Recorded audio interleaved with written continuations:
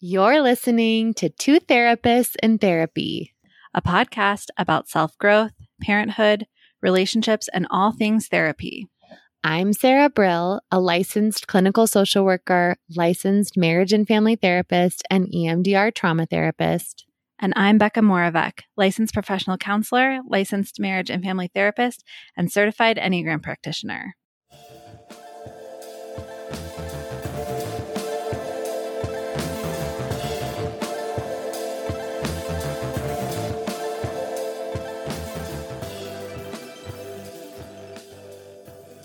Hi, Sarah.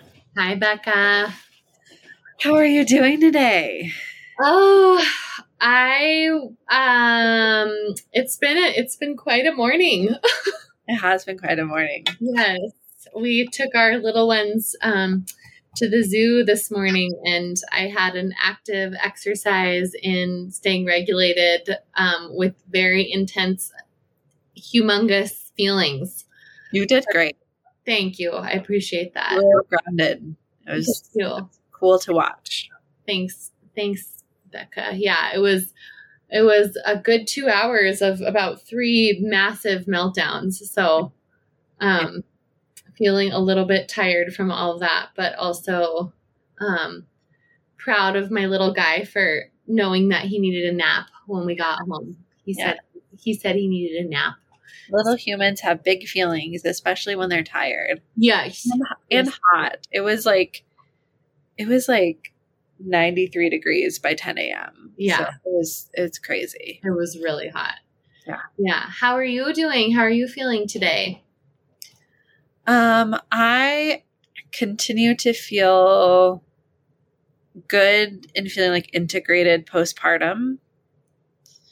And I'm really like contemplative about the topic that we're going to talk about today, which, if I can just say, is we're going to talk a little bit about death, because I just attended a funeral for a family member who is in like the last generation of that generation, if that makes any sense, yesterday. And so just like in a place of contemplation about how, about family and life and death and all that. So I'm a little bit serious, I would say, is my like affect.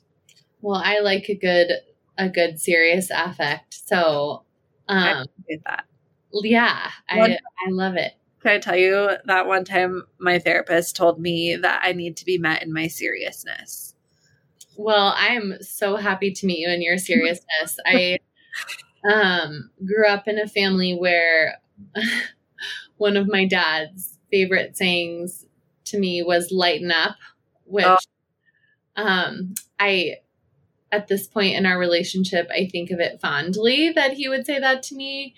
As someone who was an emergency room physician and spent a lot of time, I think, in the darkness himself, I think it was a reflection of his own defense mechanisms. But I have the capacity and propensity to be very serious. And so I'm always happy when someone else wants to get serious. So let's get serious. I'm glad you look at it fondly, because when you say lighten up, my whole body is like, no. I mean, I feel that too. And being told that as a kid, I hated it. I despised being told lighten up, but now I know that wasn't about me. That was about him. Yeah. So, but anyway, so I think, should we maybe start off by just sort of elaborating a little bit more, in terms of like what inspired this topic? Yeah. Sarah, can I start with that? Yeah. Because there's a few things. And so I'm curious, what inspired this topic for you? Well, I think for me, like, death has been sort of in the background. I would say for the past year, I lost my favorite aunt who I was really close to in November of 2022. And we knew she was going downhill. Her actual death was like really sudden. But I didn't get to say goodbye. And then my dad has been really sick for the majority of this year, 2023, and has been going pretty steadily downhill. And so death has been really on my mind pretty much 24/7. And so I've been, processing it a lot with friends and with my husband. And also I went to a death doula training a few weekends ago that kind of sparked a lot of thoughts about deep death on a whole different level, which we can talk about in a little bit. So for me, that's sort of what has been inspiring, wanting to talk about death as a topic on this podcast. And then what about for you? Yeah. And I also, I'm like just brainstorming that there will probably be a content warning on this, because it's also okay if you're not in a place to listen to a conversation about this topic. And for me, I'm kind of always willing to have a conversation about this topic. So it's been on my mind because I've been, really excited to hear about your death doula training. And also, death has been really present in my life because I grew up in a multi-generational family that was 3 generations. When I was little, 4 generations, but really for the majority of my life, having 3 generations. And so that top generation and the next generation, that my uncle who died was the 4th generation. So I grew up with 4 generations. So yeah. I wasn't counting my parents' generation, but they count as one. So the top generation, the 4th generation, just a lot of funerals. And then the 3rd generation, my grandparents' generation, I've lost both of my grandparents since 2019. And so I've just been thinking about how we face it and how we look at it. And obviously different for different people, for like relationally different people. Like I went to a funeral yesterday for my Uncle Willie, and a lot of people were like, "Oh, I'm so sorry." And my response was like, "Thank you." And it's not sad because he was 4 days shy of his 99th birthday. So not sad in the way of a sudden death or, a parent's death. He was removed from me and also lived this like really long, beautiful life. So I'm a little bit rambly, but.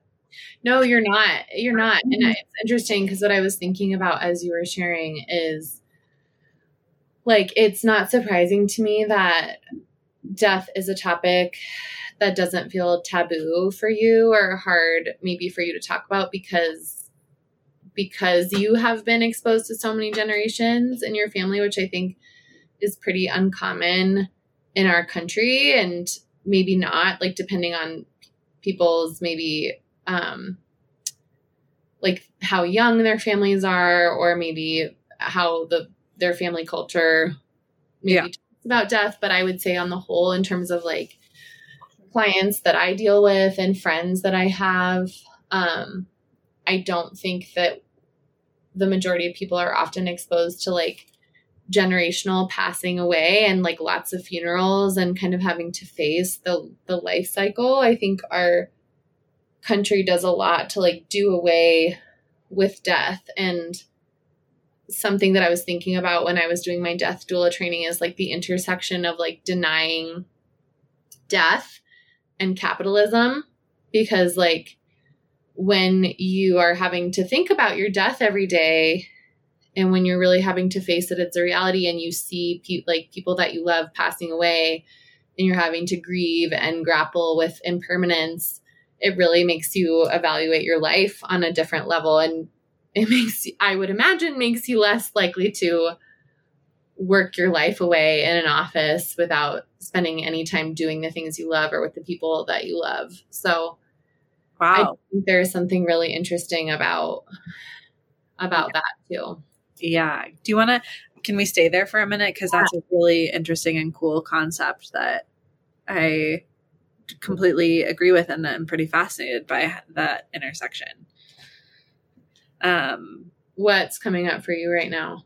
Just like, I first of all, I'm like wondering how that's informed my life and like how I'm doing life and how I've never, I don't know, wanted to work my life away. Yeah. I would say you always have had a lot of balance in your life. Like, not that just from having known you for a long time, even in hard seasons, I do feel like you're really good at like work-life balance. Yeah. Yeah. Continue. Yeah. No, I'm just thinking about that. That's, that's like the number one thing. I'm reading the Enneagram Relationships and Intimacy. It's the last book that David Daniels wrote. And his daughter actually had to finish it because he died during the writing of it. He's kind of one of the Enneagram gurus. And they talk about like, they call octogenarians or people in their 80s. Uh-huh. Like, never say, I wish I would have worked more. Like, yeah. And so I think that's an interesting tie to capitalism. And also just thinking about your death doula training, like being conscious about death also might help us make conscious decisions. I mean, this is not the full topic today at all, but I'm just thinking about how much money is spent at the end of life in caretaking. And if we're more conscious of that, then like we can be more conscious in our care too.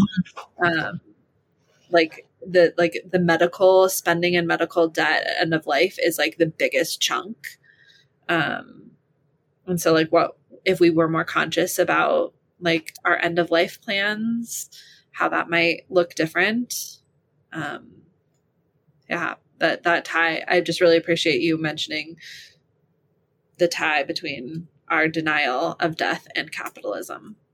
Yeah, so this kind of like segues into sort of like kind of this other piece that you and I have been sort of tossing around, which is like, how I think you and I both agree on this idea that like it would be so much more healing for our society and for our families and for our own mental health if we could be more open and face death and talk about it as something that is inevitably going to happen and talk about how we want it to happen. I mean, a lot of times we don't have any control, but, talking about what we would want the end to look like or how we want what we want our families to do with our bodies and what we want our funerals to look like and things like that are, often like really, really, really taboo topics. Like I went to my death doula training and I didn't really know what it was going to be about. Go ahead. Can you share, just for people who might not even know the word doula, like what a death doula training is? So what inspired this training for me was in March, my dad he had to have an emergency surgery, and he lives in Mexico. And when he was in the hospital in Mexico, he contracted COVID and he contracted a really, really serious case of it and almost died. And so I went down to be with him and I was down there for 3 weeks and thought that we were going to lose him while I was there. And then he made a recovery. And when I say recovery, like, I mean, this is still, what month are we in? Anyway, many months later, he's still pretty bedridden, for many reasons. But anyway, I just started to really feel at that time like I need to start making peace with death. And my dad is an incredibly important person to me in my life and always has been. And our relationship is complicated. And he is a white male who was born in 1940. And there are a lot of things about him and our relationship with each other that are complicated and layered. But I love my dad so, so deeply. And the thought of losing him has been pretty earth-shattering for me. And so anyway, I came home and I kind of had a little bit of a crisis. Like it was a month of just incredibly intense anxiety and not being able to sleep and just overwhelm, like a grief hangover, or maybe even just processing the grief of coming to terms with the fact that, I don't have probably very much longer left with him. And a good friend of mine was like, "Oh, I'm going to this death doula training. You might be interested in it." And I really didn't even know anything about it. I just thought, like, I remember I had a doula when I gave birth, and the doula's job was really to educate me on what my options were and help me have a voice in the delivery room and make sure that I had as much autonomy over a very out of control process as possible, and a process that has been really industrialized by our society and our country, where women have really, the power has been taken away from them. And so I assumed this would probably be a similar process of like getting education around the death and dying process, and possibly learning how to be like an intermediary or somebody that supports a family or a person as they're crossing that threshold. But I really didn't know what I was getting myself into. I just did it as a response to like feeling overwhelmed by my own grief. Does that answer your question? Yeah. Yeah. So I did it through this incredible nonprofit called Death Wives. They're known all over the country. They're based in Denver, but they're pretty famous. I, again, didn't know that, but they're a duo, a female duo. One woman was a funeral. She was what's it called? Funeral director. She was a funeral director. And then the other woman, I think she was a wedding planner who just had like a ton of death in her life and then started officiating funerals, and then got really passionate about educating families and helping families when they're in this transition. First of all, from like am I too long-winded about this, or is this interesting? It's interesting. But first of all, from like a financial standpoint, because to hire a death doula is like $2,000 or $3,000, and they like come to your house. They help you as your loved one is transitioning. They help you prepare the body afterwards. They help you understand all of your different options, which, I don't know how detailed we want to get into those options today on the podcast, but I will just say that I learned that things like cremation and going to a funeral home and, getting embalmed and things like that are actually like, they do some pretty violent things to the human body that I had no idea about. And a death doula will educate you on all of that and help you understand,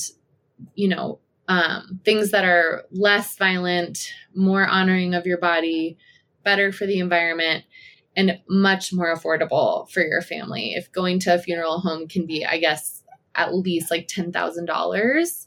So it's just something that's really like good for people to know as an option that they have.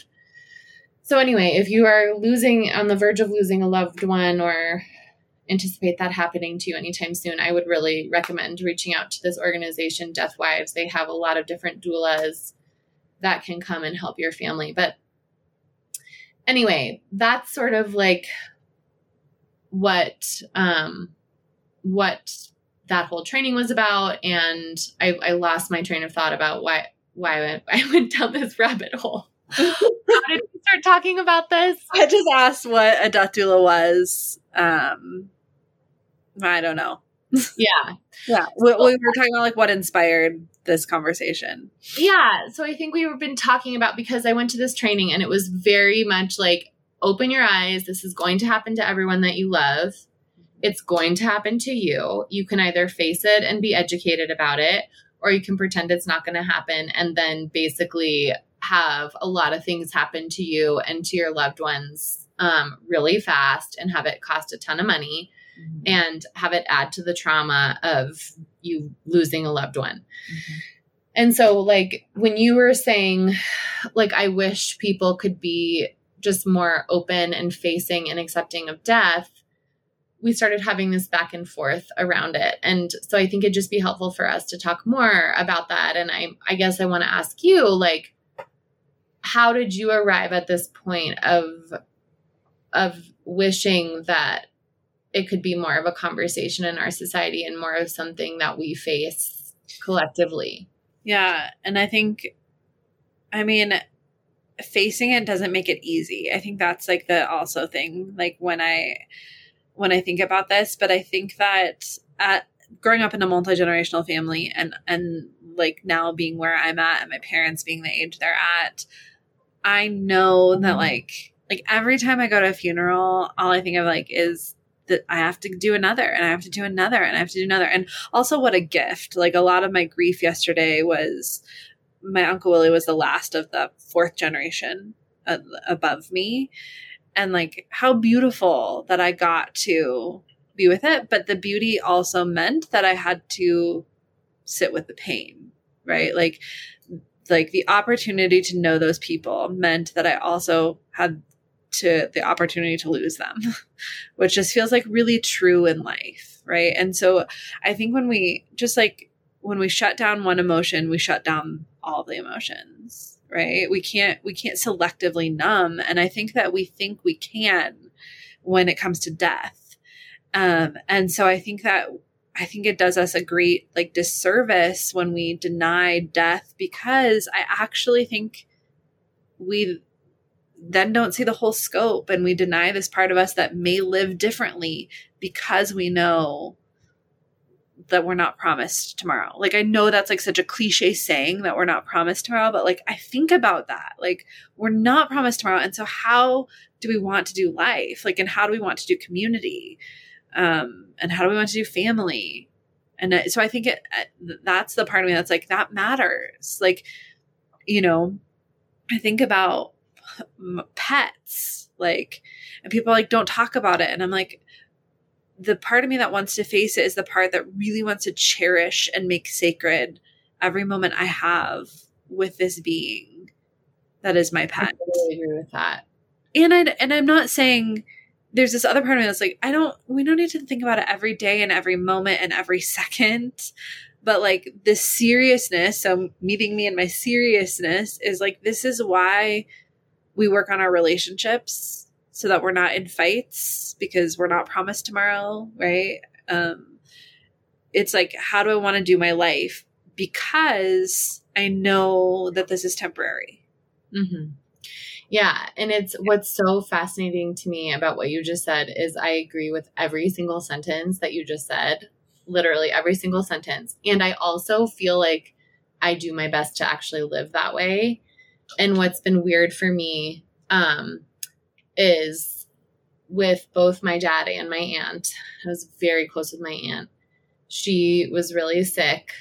Like I said, she died pretty suddenly, but she was going downhill for a while, and I didn't call her. Like, and I remember I think you asking me, like, do you want to call her? I remember us sitting on my couch together and you asking me that question and me being like, I don't know if I can. Yeah. And I didn't. And I didn't say goodbye, and I didn't tell her how much I loved her. And I still have so much regret about that. And it was because the pain of like facing her death was so overwhelming for me. And I feel the same thing coming up for me around my dad, which is like, you know, it's hard for me to pick up the phone and call him right now. It's hard for me to engage with him. And, you know, I feel a lot of like judgment towards myself as I'm sharing that, because it doesn't align with my values. It doesn't align with what I intellectually and like, yeah, intellectually, rationally believe. But on an emotional level, having to face the loss is so excruciating and brings me into this really, really dark place. And so, you know, with my dad, I'm not calling him, but it just really takes a lot out of me when I call him. I find myself in this really, really, really sad place for the rest of the day. And I don't always feel like I have the capacity to do that. And yeah, I'm just sharing that to say, it gives, from an intellectual place, I have found myself judgmental towards people that have run away from the loss of a loved one in the past. Like, how could anyone do that? And as someone who has believed that, it's interesting to see that tendency coming up in me. And I don't think I've run away from my dad. I really don't. But I feel the desire to. Yeah. Yeah. And because I love him so much, and because it is so painful to be with that inevitability, to actually like welcome it in and sit with it and be completely powerless over it. Yeah. Yeah. And I think that's the dissonance we're like talking about, is we can think this, and then when you're facing it, like there isn't, and you are the one who kind of brought this up, is there isn't the community and like societal support that like really allows us to do that. And I 100% empathize. My grandfather died in 2019, and Christmas 2018, I knew it was his last Christmas. And a friend was getting married, but I didn't have to go. A friend was getting married in Korea, and I didn't have to extend that trip. And I like purposefully extended it because I didn't want to be there for the last Christmas. I couldn't handle it. So I also, yeah, I think that is the hard part, is like we can talk about how we'd like it to be, and it's like really hard to face it. Yeah. And I think what feels frustrating to me about it in our country is it makes me think about two things. One is, like I mentioned, my dad is in Mexico. And he has several people, in addition to my mom, that help to take care of him. And both people are Mexican.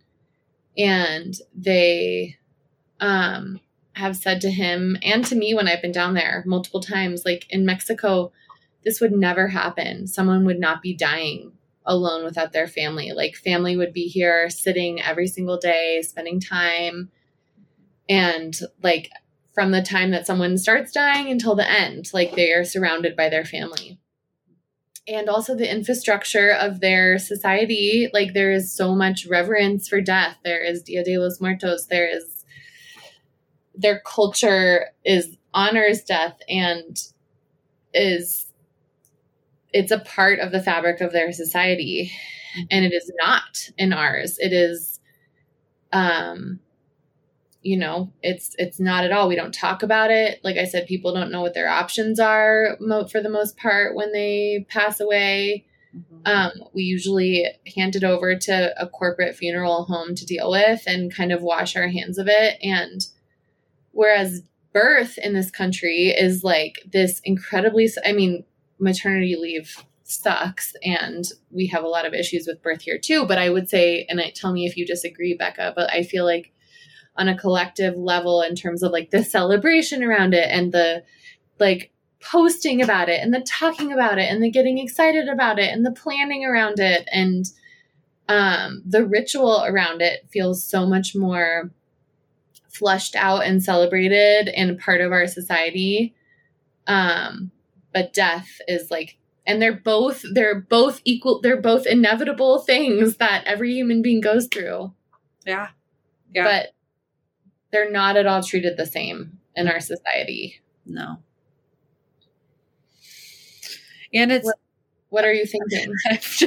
I don't know. I'm going to have to ask my mom, but I'm thinking there's this story, I come from a Hispanic family, and there's a story of like when her grandmother was sick in the hospital and like everybody showed up, and that it's also very personal, right? So like it's more complex than like this culture does this correct and this culture doesn't, because I also remember her wanting to kick everybody out and be like, get away. Yeah. Right? And so like, but I think the issue is we don't have the support the support or a celebration, or even I don't know what the opposite of taboo is, like the normalcy to talk about it. Like, yesterday, and I'm hoping I'm not tangenting, but yesterday I was at this funeral, and my immediate family, we went out to lunch afterwards, and the waiter said, because we were all in dress clothes, and the waiter said,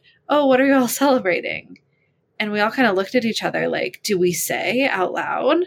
Like, it felt like cursing, it felt like saying something awful to be like, oh, we were just at a funeral. Mm-hmm. Like, people don't know what to do with that. People don't know how to hold that. And then the other piece I'm thinking about, like, when you said we don't have the, like, support, I'm thinking about the only way I could face my grandmother's death at the end of last year was to wrestle through it, but I had to have a therapist, and my therapist was also really expensive.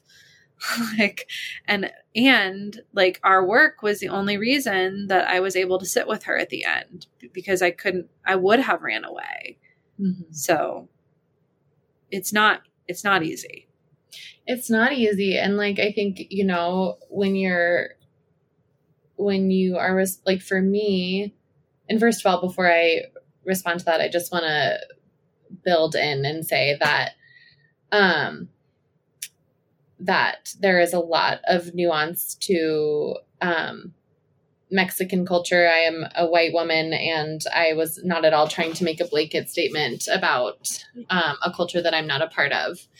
I just want to acknowledge that my experience when I have been in Mexico with my family is that the way that death is treated, is much different than how it is treated in American society. 100%. But yeah, I was going to respond to something else you just said. What were we just talking about? There was something else I was just going to say to what you said. I don't know. I was just saying it's hard. Like, it's like we don't have that infrastructure. Yeah, I think I was just going to say, for me as a working mom, who has, a child that's in the throes of toddlerdom, I have so much responsibility on my shoulders right now. And I have to keep myself emotionally in balance to be able to show up for all of my clients and for my child and for my partner, and to be able to get up in the morning and go from 6 a.m. to 9 p.m. straight through without a break. And so I have to be careful about what's going to really derail me. And at the same time, I am trying to process my feelings in a healthy way. And it's this hard line to walk, because there is a part of me that wants to give up everything and go sit with my dad, from now until the end, and be able to be there for him. And that would require me abandoning my ability to provide for my family and my child. And I don't have the luxury of that decision. And so that's also hard. Yeah, I don't know if there's a name for the generation, like, you're like in this like hardest time where you're caring for children and your parents. Mm-hmm. Whereas, like when my grandma was sick, my mom was retired. Mm-hmm. So it could give her more, and that didn't make it easy, but yeah, she didn't have to, so, and I'm just sitting here, Sarah, being like, okay, so capitalism is the root of all of our problems. Like, we can't, but it's for another episode. But I'm like, oh, I hadn't made that connection on such like a deep way. Yeah. Yeah. And like, I feel like I don't know enough about like different cultures and what it looks like in other cultures to be able to make a comparison. But I definitely think that the busyness of our society and what we have to do to make a living makes it really hard for us to come into contact with not only our own death, but the death of people that we love. Yeah. Yeah. So what do we do? Well, Yeah. Not that there needs to be a fix, but I don't think that's the point of the topic, but I mean, one of the things that, they were talking about in my death doula training was to educate yourself about death and to really really accept and face it is going to happen. It's going to happen to you. It's going to happen to everybody that you love. And what do you want that to look like? Mm-hmm. And these things sound really morbid to most people. They felt morbid to me as this workshop started. What do you want done with your body? Do your loved ones know how to keep your body at home? You can keep a body at home for, I think, up to 7 days, as long as you keep it cold. And, funeral homes charge you for every day that you have a body in their storage, until you decide what you want to do with it. So, and what do you want done with your body? And there are a lot of really beautiful options, actually. Again, I don't know. I don't want to scare anybody, but these are things that you can learn more about, and they are decisions that we will all have to make for our loved ones. Yeah. And that's why if we talk about it consciously too, it's so interesting, then we can, right? Yeah. So, because you told me that, I said out loud at this lunch that I want to be composted into a tree. And my sister-in-law, who's very practical, was like, well, then you need to put that in your will, right? Which is not something that I even have. And why don't I have that? Probably because of some denial of death, right? Yeah. I mean, and again, is this feeling like I'm getting into too morbid of territory? No. But when I was at this, and we can just put a disclaimer in front of this and people can turn it off if it's feeling too morbid. But when I went to this death doula training, there are things that we don't know. Like if someone is dying in your care and they have been dying, it's not a sudden death. You do not call 911. You call the sheriff's office, because if you call 911, they will make you do mouth-to-mouth resuscitation on somebody. And it's not an emergency. So there was a traumatic story of someone who had taken their own life, and it was their partner, and they were forced to do mouth to mouth until the police got there. And that's just so traumatic to have to go through that experience. There are just so many things we don't know about, what do you do when someone dies? How do you handle this process? And if you think about it again, in comparison to birth, when you're getting ready to have a baby, you have a whole birth plan. You have it all your options mapped out for you, and people ask you about it and you talk about it. Yeah. But this other side of the coin is so taboo. Which is interesting. And it's interesting what our culture has done about it. And I haven't looked into research or history about this. This is just a crappy first draft thought, but I'm thinking about, as we're in fall and thinking about how we celebrate death and dying, and we do it in this weird way of Halloween, and my neighborhood goes wild, gravestones and skeletons, and people go all out. And I'm this is so interesting because it's such a taboo topic, but it's this one time we can talk about it. Whereas Dia de los Muertos or All Saints Day, which is in the religion that I grew up in, which is the day after Halloween, there is a belief of a thinner veil and spirits going. And it is just so interesting. What would it be if we actually, I don't know, let ourselves believe, not believe in certain beliefs, but let ourselves talk about death so it doesn't shoot out in this strange, because I think we want to. Yeah. And it's almost the only way we know how to do it is spooky. And I love spooky. I'm a spooky queen, but I'm but let's also death is also real. It's not just a spooky thing. I don't know. There's maybe some connection there between our weird fascination with spookiness because we're like not allowed to talk about it in any other way. I don't know. Yeah, no, I agree. And it's like, I think it's like your brother said, you were telling me that your brother said death is a sacred part of life. And,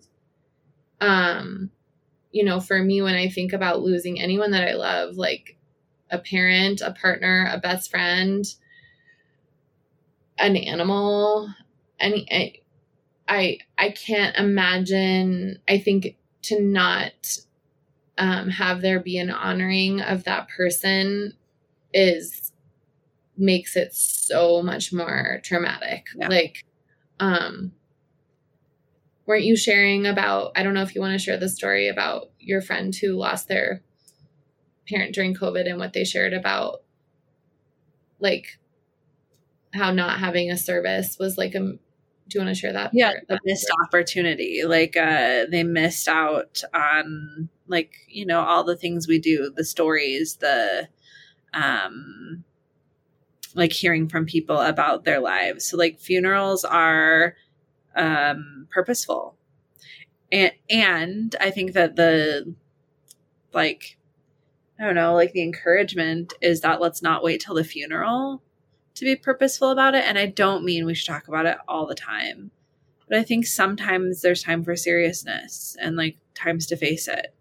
Yeah. And I just think it allows us at the end to have some closure and some like a sense of like beauty around the person's departure. Like my aunt, I think I shared about it maybe when I lost her, but she was a writer and she was part of a community of published poets, and they put on this incredible memorial service for her that was like, if she had been there, she would have been like, I could have just heard like how thrilled she would have been about it, like everything down to the food and what was said about her, and like her writing was read, and it was just, it made it so much easier for me to say goodbye. Not that I don't miss her, but I felt like we did right by her, and it just felt like we got to really talk about what she meant to us in our lives. And I mean, funerals are a part of our society. People do them all the time. But I just think when we allow for this to be more of the conversation, we also allow ourselves to think about the meaning of and the impact that people have on our lives on a more regular basis. Yeah. And if we do let ourselves have these conversations, I'm just thinking as you're talking about this, I'm like, well, then because you and I are having this conversation right now and we're in a time of our life where like we are going to face this, like we will, but we can maybe be a better support to one another because we're having this conversation. Right? Yeah. Instead of like going insular and, right. You know, in both like the funerals and deaths that of loved ones, like I will be able to support you. You will be able to support me better because we're talking about this as a reality. And even, you know, should we be so lucky to live to old age that like we talk about those things with each other, right? Because, you know, you might support my family while they're doing that. And I might support your family, or our families might support each other. So it'd be kind of cool to not have it be our everyday conversation, but to be like, you know, to know, like, what do we want this time to look like? And like, how do we want our loved ones to be with us when we are at the end? Should we be so lucky to have an end that is more predicted than sudden? Yeah. And then maybe that brings us back full circle to like this idea of denial. Like, as you're saying all of that, I wonder if this was more of like an ongoing conversation, if it would make it easier to like, if it would make less feelings come out sideways, like, yeah, if it would make it easier to just show up with love. Yeah. I don't know. Yeah. And can I say one more thing about when you are in the midst of a sick family member, and I'm just thinking about like the difference between distraction and avoidance. It's just something that I also like to think about. Like, you don't have to unpack and live there. in like thinking about it all the time. But or distraction versus denial. Like, it's good to be distracted when things are happening. Like we might need to not make a phone call or be thinking about it. We may need to go to the playground with our kid and not be thinking about what's happening to our family member. And that doesn't mean you're denying what's happening either. So just like offering that distraction is a really great coping skill, you know? Mm-hmm. Yeah. We're not mad at distraction. Yeah. That's how we live. So. Yeah. Yeah. You can't stay in the depths of despair all the time. Yeah. We probably won't talk about this topic again in this season. Maybe we will. I don't know, actually. This will become a death podcast. I'm just kidding. Do you have an encouragement, Sarah?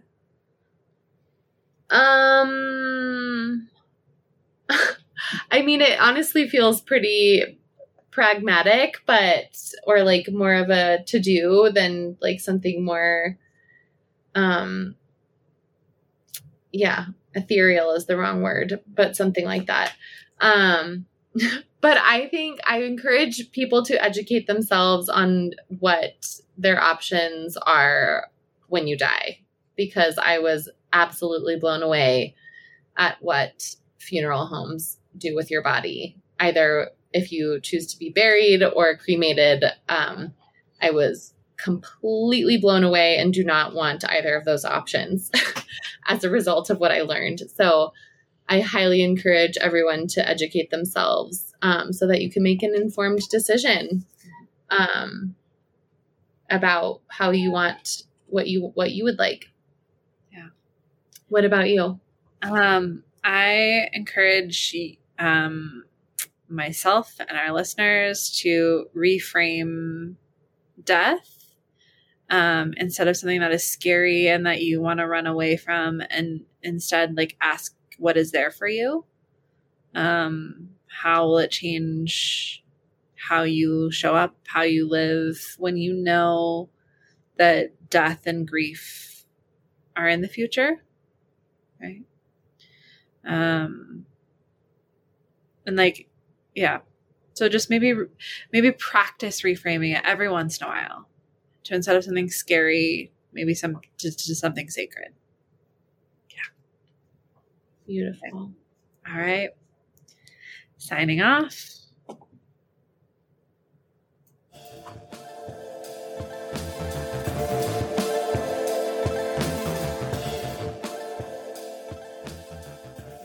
Thanks for tuning in. Look for new episodes every other Monday and join in on the conversation on Instagram at 2 Therapists in Therapy.